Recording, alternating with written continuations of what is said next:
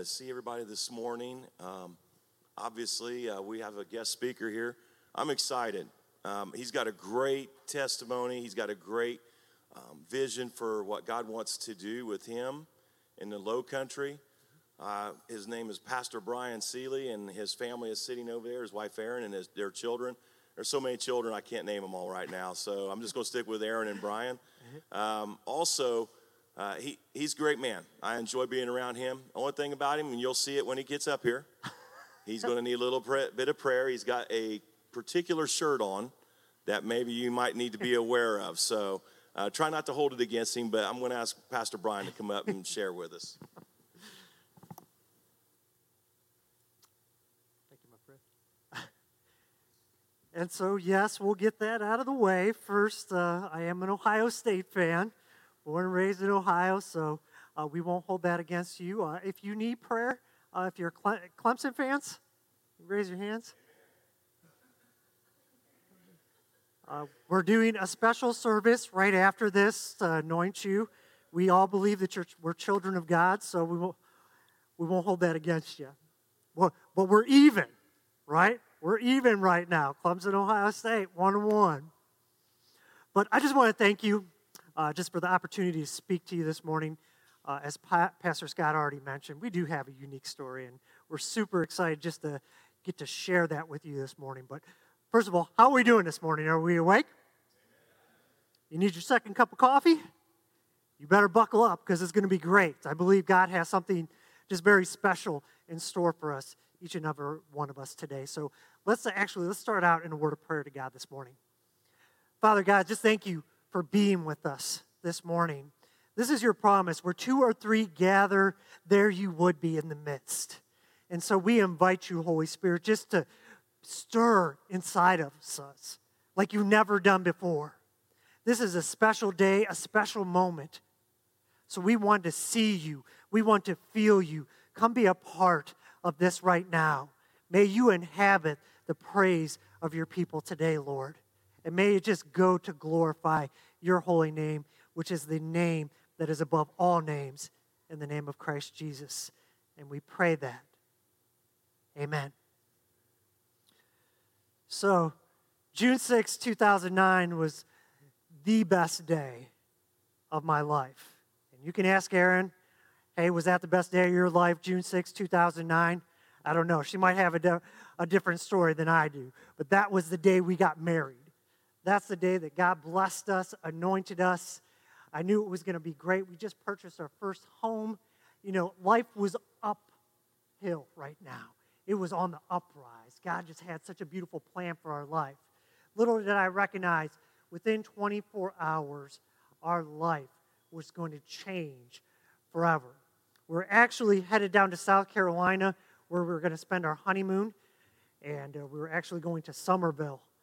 And we got about halfway down. We were in the Virginia area, and we stopped off to get some gas for our car. Now, I don't know if you've ever seen a Pontiac Sunfire. You ever see these small cars? So we got one. So we outdated ourselves. 2009 Pontiac Sunfire. These cars are extremely small, but this was my wife's baby. She had this car since she was 16, absolutely adored. Dare I say, loved this car. She even still speaks of it today. Every time we see a Pontiac Sunfire, she's like, oh, see a little tear stream down her face when she sees the car. But she entrusted this car to me to drive. And I'm not saying I'm a leadfoot, but I'm a leadfoot. And so when we got a mission to go somewhere, I want to get there as quickly as we can. Anybody identify with that? And this is before the days of GPS, where we actually can look these things up on our phone, get directions. Being the brilliant man that I am, I followed my man's instinct and got on the wrong direction. We actually started going back home towards Ohio, and I'm like, oh my goodness, just want to get down, get started on our honeymoon. And I have this brilliant idea. Right up, about a quarter mile up the road, I can see this like little median area. I'm like, man, if we can just pull off into that median area, we could get right back on track really quick instead of going up to the next exit and getting off safely. And as we got off this off-ramp, I darted. I'm not going to lie to you. I darted off that off-ramp. I'm like, meow, going 60, 70 miles an hour off the off-ramp. Saw a semi. Now, if you've ever been through Virginia, West Virginia, and seen a semi, have you ever seen this? It's quite spectacular, actually. It's more than you want to see from an 18-wheeler. They fly. He had his foot to the pedal, very similar to he was going 80 miles an hour going down the freeway. And I'm like, I can get in front of this dude pretty quick. I got in front of that semi. I'm going 80, 85, and I see that. We're approaching it. I got our car about a quarter of the way into that median area when I realized it was chained off. And the last thing I remember was the impact of getting hit by that semi. I had a moment when we woke up. I should say I woke up. We were in midair and recognized and thought, well, this isn't normal, right? I'm upside down. I'm looking at the roof of the ceiling, and then everything goes pitch black again. The moment I came to, I was still upside down in our car. And I looked to my wife, Erin, to the right of me. She's not moving. She was unresponsive. And the first thought that enters into my head is, how in the world am I going to tell her mom and dad and her brothers the day after we got married, I just killed your daughter, I just killed your sister by making a boneheaded decision that could have been easily avoided? And through a sheer act of desperation, I cried out to God. I told him right then and there, if you save my wife, if you save Erin, I will follow you anywhere. And I mean anywhere. Instantaneously, breath filled her lung. She unbuckled. She started army crawling out of the car. And when we got out, I'm looking at the wreckage behind us. I'm like, well, that's weird. Why is the semi so far behind us? Officers were on the scene. The police had arrived. And as I spoke to the officer, he told me, son, you're lucky to be alive. It was reported when you were hit, the semi was going 85 miles an hour, hit your tail end, and projected you 500 feet in the opposite direction. There is no way, no logical way, that you should be alive right now. And so every June 7th that comes around, we take a moment, we pause, and we look at this. God has blessed us with 12 years of marriage, 5 beautiful children, and that wouldn't have happened had we not survived that accident. And we learned right then and there, God had a purpose for our life, but he really provided 3 answers to us right then and there that kind of was a defining moment. He gave us a purpose, he gave us a passion that day, and he gave us a promise. The first of this was our purpose. He clearly set out in front of us in Scripture, our purpose will be fulfilled in God's Word. And this is coming from the Message translation. This is Matthew chapter 5, verses 14 through 16. And I want you to listen to this. He says, you are to be the light, bringing out the God colors in the world. God is not a secret to be kept. We're going public with this, as public as a city on a hill. If I make you light bearers, do you think I'm going to hide you under a lampstand? I'm putting you on a stand. And now that I put you on a hilltop, love your name, by the way. Now that I put you on a hilltop, on a light stand, shine. Keep open houses. Be generous with your lives. Be open to others. You'll prompt people to open up to God as they do their generous Father in heaven. And then our second one, very similar to that, is from John chapter 1, verses 3 through 5 that says, everything was created through him. Nothing, not one thing came into being without him. What came into existence was the life, and that life was the light to live by. The life light blazed out of the darkness, and the darkness could not put it out. Out of these two scriptures formed the identity of Illuminate Church. We knew we needed to be the light of Jesus everywhere we would go, into our neighborhoods, into our community, into our secular jobs, and especially in our families. The core of what we would be doing would be two things. It would be both missional and it would be incarnational. And I love, one of my favorite authors is Michael Frost. And if you ever get a chance, just Google Michael Frost. Awesome author, pastor, leader. He said this when he defined missional: everything we say and do that alerts others to the reign of God. And that's our mission. We're trying to alert everybody everywhere to the reign of God. In other words, we're going to live questionable lives. And what I mean by that, has anybody ever asked you, why did you do that? Anybody? Anybody ever ask you, why did you do that?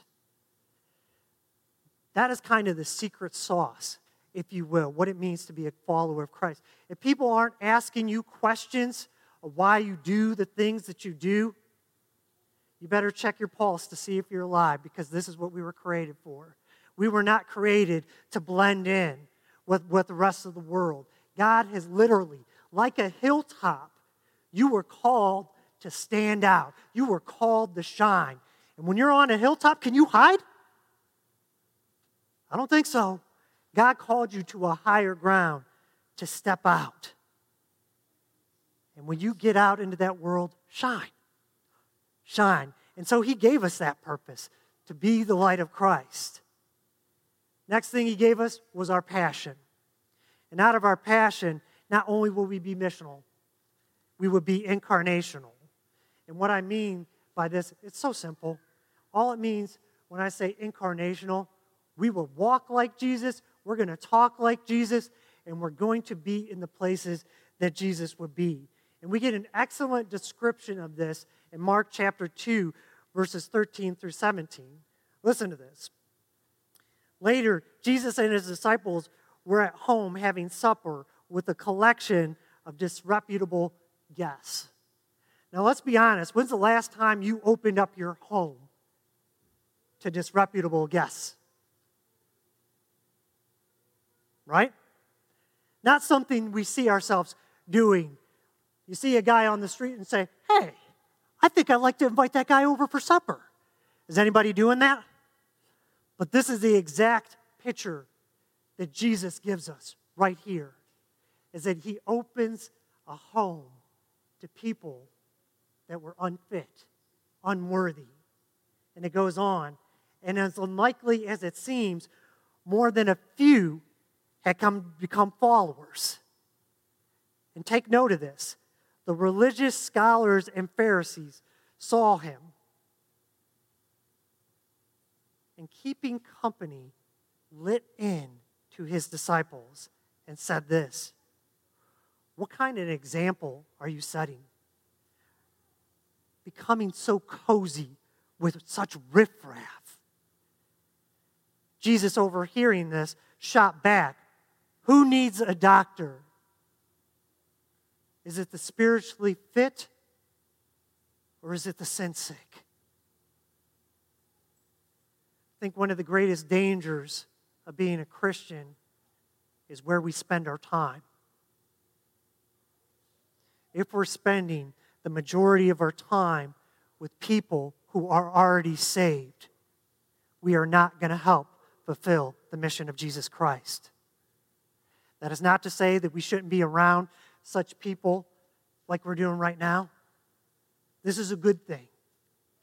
But if we're spending more time around the churched people than the unchurched, the de-churched, the disenfranchised, we have lost sight of the vision of Jesus Christ.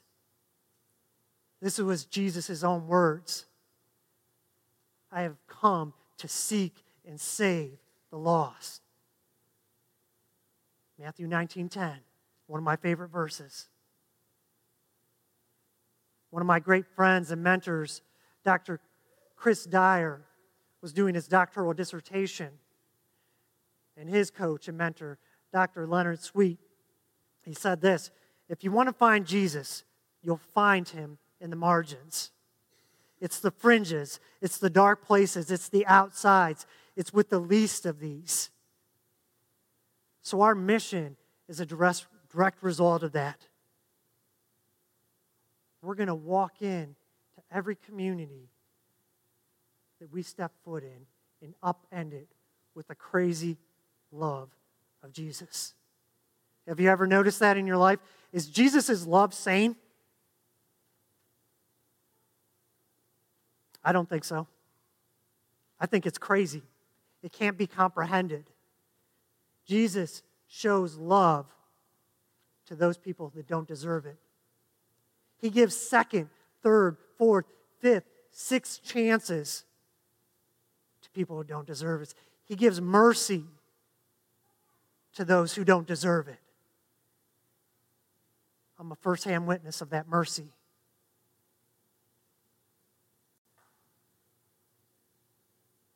It takes the unlovable. This is what Jesus' love does. It takes the unlovable, the marginalized, the disenfranchised, those that are so far away and think they can never live up to the standard of Jesus, and say, I don't belong. Draws them close. So you can literally hear his voice whispering in your ears to tell you, you are loved and you are worthy.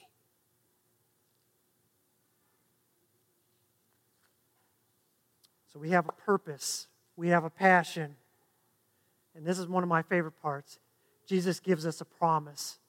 Out of that promise is the Great Commission. One of my favorite verses in all Scripture, when I'm down, when I'm troubled, this is the verse that I always go back to. Matthew chapter 28, verses 18 through 20 out of the Message. It says, Jesus, undeterred, went right ahead and gave his charge. God authorized and commanded me to commission you. Go out and train everyone you meet, far and near, in this way of life, marking them by the baptism in the threefold name, the Father, the Son, and the Holy Spirit. Then instruct them to practice all I've commanded you. And this is my favorite part. And I will be with you when you do this, day after day, up to the very end of the age. It's these kind of scriptures that I always come back to because I need that reminder. I need the love of Jesus day after day after day. Do I need to keep going? Do you need that? Day after day, I need Jesus' love to keep reminding me that I am accepted, I am loved, I am valued. You see, our journey didn't start out. The reason why I needed that reminder, is because I've been bivocational nearly all my ministry career. 4 years of my life has been spent working at a juvenile detention center and just praying to God to find me a job. You think God has a sense of humor? I do. Never in my life have I dreamed of working at a juvenile detention center as a corrections officer. But God had the last laugh on that. Anybody raising teens right now? How fun is it to raise teens? Can I just ask you? Are you having fun? Because not to sell out your kids, what are teens? How is it raising teens? Do they talk back to you? I'm going to say mine. Mine haven't made it to the teenage years, but they're getting close. But they do that. They talk back to you. They give you attitude. They check you at every point. They know all the little buttons they can push to make mom and dad mad. Now let's put that on another level. Work at a juvenile detention center with lost and broken kids that don't know Jesus Christ and how they'll push your every nerve. And I was complaining to God about this one day. I was like Moses and the Israelites when they were wandering around in the desert. What were they doing? They were complaining to God. You give us these years to wander around the desert, and you give us this manna, this bread, every single day. It's the same thing.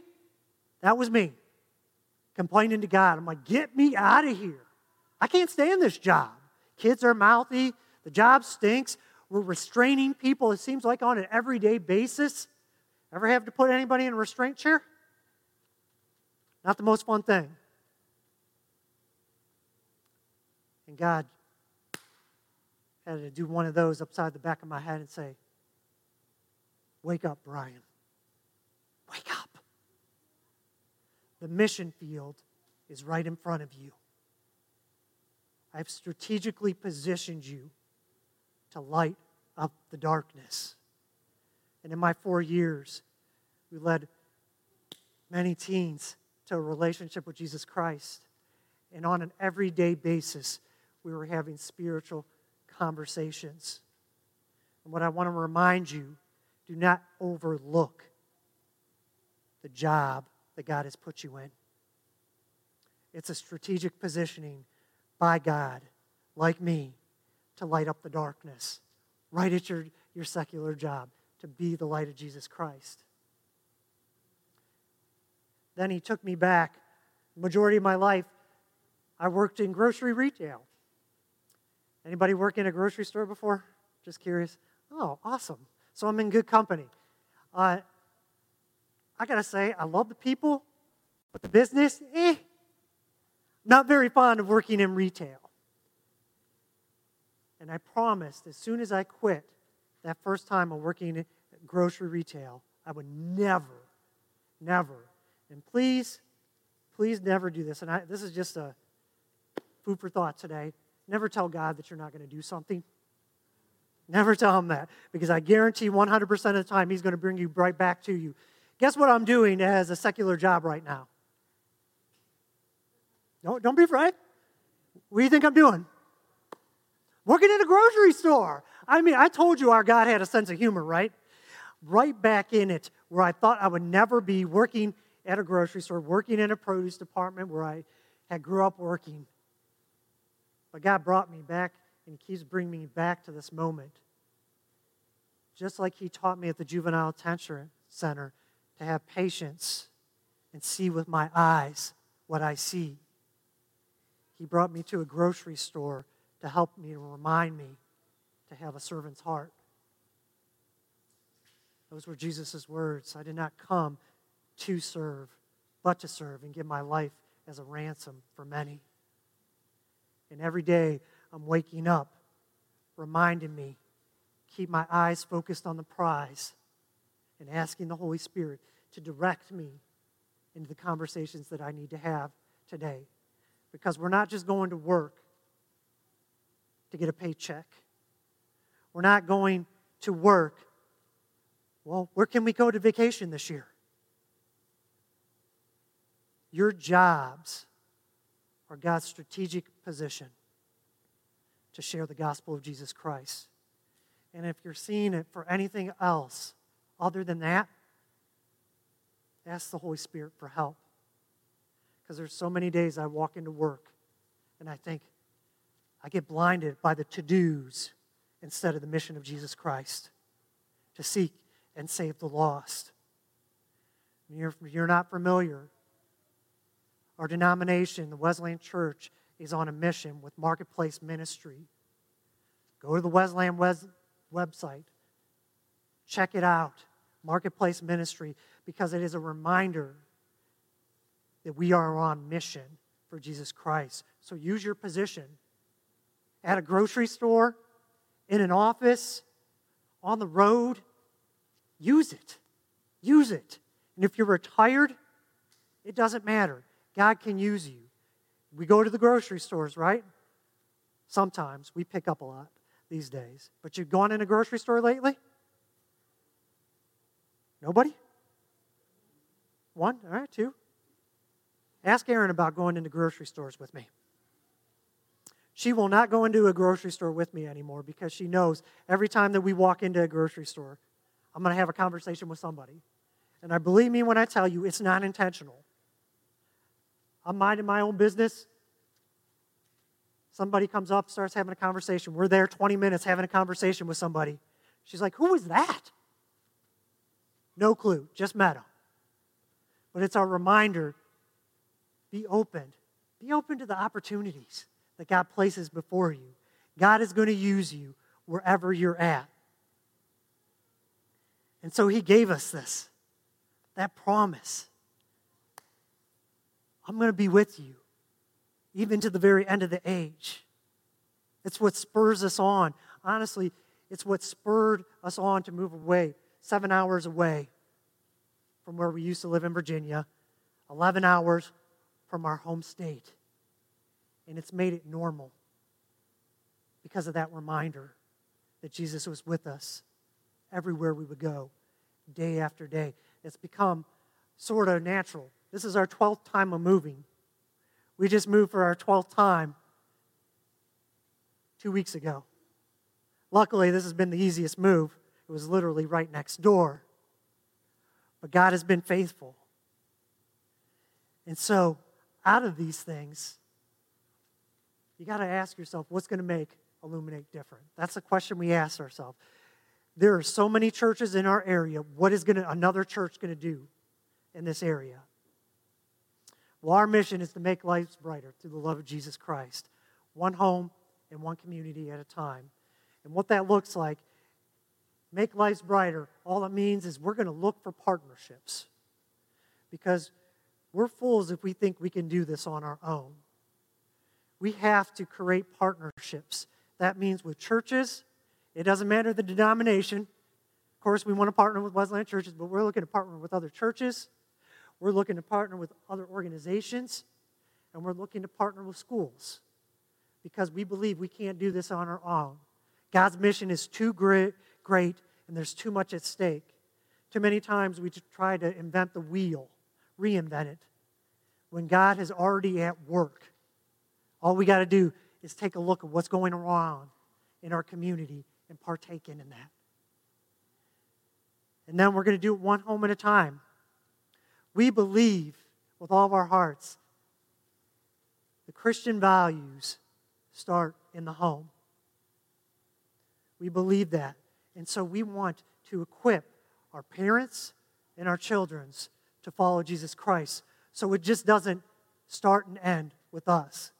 We want to see a multitude of generations to the 10th and 11th generations follow Jesus Christ. Because if our faith dies with us, if our kids don't see us doing what we're doing right now, if our kids are not engaged in active discipleship, you'll just continue to see what's happening all over the United States. Churches are going to continue to close if we don't get focused on those two things, discipleship and family. And one community at a time, that's one of our focuses. We realize that we're not just here for ourselves. I don't know if you looked around on what's going on in the news. Bad stuff, constantly bad stuff. Do you know why that is? The enemy has more territory than God does right now. The prince of this world is taking back territory. And God is telling us each day to put on our armors and raise up like the soldiers that we are to take back that territory from our enemy. And that's exactly what we're going to be doing with our campus model strategy. We're inch by inch by inch taking on new territory from our enemy because we believe this is God's territory, not Satan's. Amen? This is our call to take back. And this is one of the realities. Many churches think we're doing so well. We got this right here. If that's your thought process, I encourage you to go back to Scripture. If you think this is your only mission, the right here, the right now hilltop, this is your only mission, go back and read Acts 1:8. It doesn't just stop in your Jerusalem. He tells us to go forward into Jerusalem, Judea, Samaria, to the ends of the earth. Church multiplication is just not for church planners. It's for everybody. Jesus commissioned us not to just to stay in our little bubble. He calls us to be on mission. We are the ecclesia, the sent out ones, not come and gather and stay here. What is the Great Commission? What are the first words that Jesus gives us? Therefore, I got to feel that one. Let me hear it like you mean it. Therefore, go. The better translation is as you go. As you go. Go and make disciples. And Jesus was very particular about this. He wasn't just saying, come to church, worship, sing a few songs, hear a message that tickles your ear. He says, get in God's word. Disciple other people. Do you know what the definition of a disciple is? Someone who's making disciples, who's investing into the lives of others. You can't call yourself a disciple unless you're discipling somebody else. That is the golden rule. So if you're not in a discipleship relationship, please see Pastor Scott. He will fill you in and get you on mission for Jesus Christ. Amen? And as a result, this is what we're hoping happens in North Charleston. We're hoping we upend our communities with the crazy love of Jesus, because we truly believe that Jesus Christ's love is crazy. It's not normal. We want to redirect and reorient our community to the love, hope, and holiness of Jesus Christ. And I just want to give you just a little bit of taste what that's looked like in North Charleston. Since the moment we got here, we're kind of country folk, and so for us moving into the city, it's kind of a big deal. But since the moment we got here, Jesus reminded us he strategically positioned us into our neighborhood. Since we've got there, we've had block parties, we've had movie nights, we eat together, we're outside together almost every day with our neighbors, and it's beautiful. There's the Acts 2 is literally happening before our eyes, that we were doing everything and having everything in common. And just this past couple weeks, we baptized 4 people. And why is that such a big deal? We baptized 2 of our kids. And then our daughter, Abby, can you just wave your hand, Abby? She has been encouraging her friend to come do church with us. Come be a part of what we're doing. And she was baptized a couple weeks ago. And not only did her friend get baptized, her grandfather was so excited to see her being baptized, he stepped up and said, "Hey, can I be baptized?" I said, "Praise the Lord, absolutely. We'll baptize you too." And this is what the Spirit of God does. When it's alive and active, it spurs us on. It's like wildfire. It just catches. And so God has been moving in our community. Not only has He been moving in our community, He's been moving at my secular job at Food Lion. And as you can imagine, I was complaining to God about working in retail, giving Him my sob story, get me out of here. And a coworker comes up to me one day and says, "I've been bragging about you to my family." And I'm like, "Wow, that's deeply humbling. What did you say?" Hopefully it was good, right? And she stopped to tell her family member that I took my time to pray over her at work, in front of customers, in front of coworkers, just right there.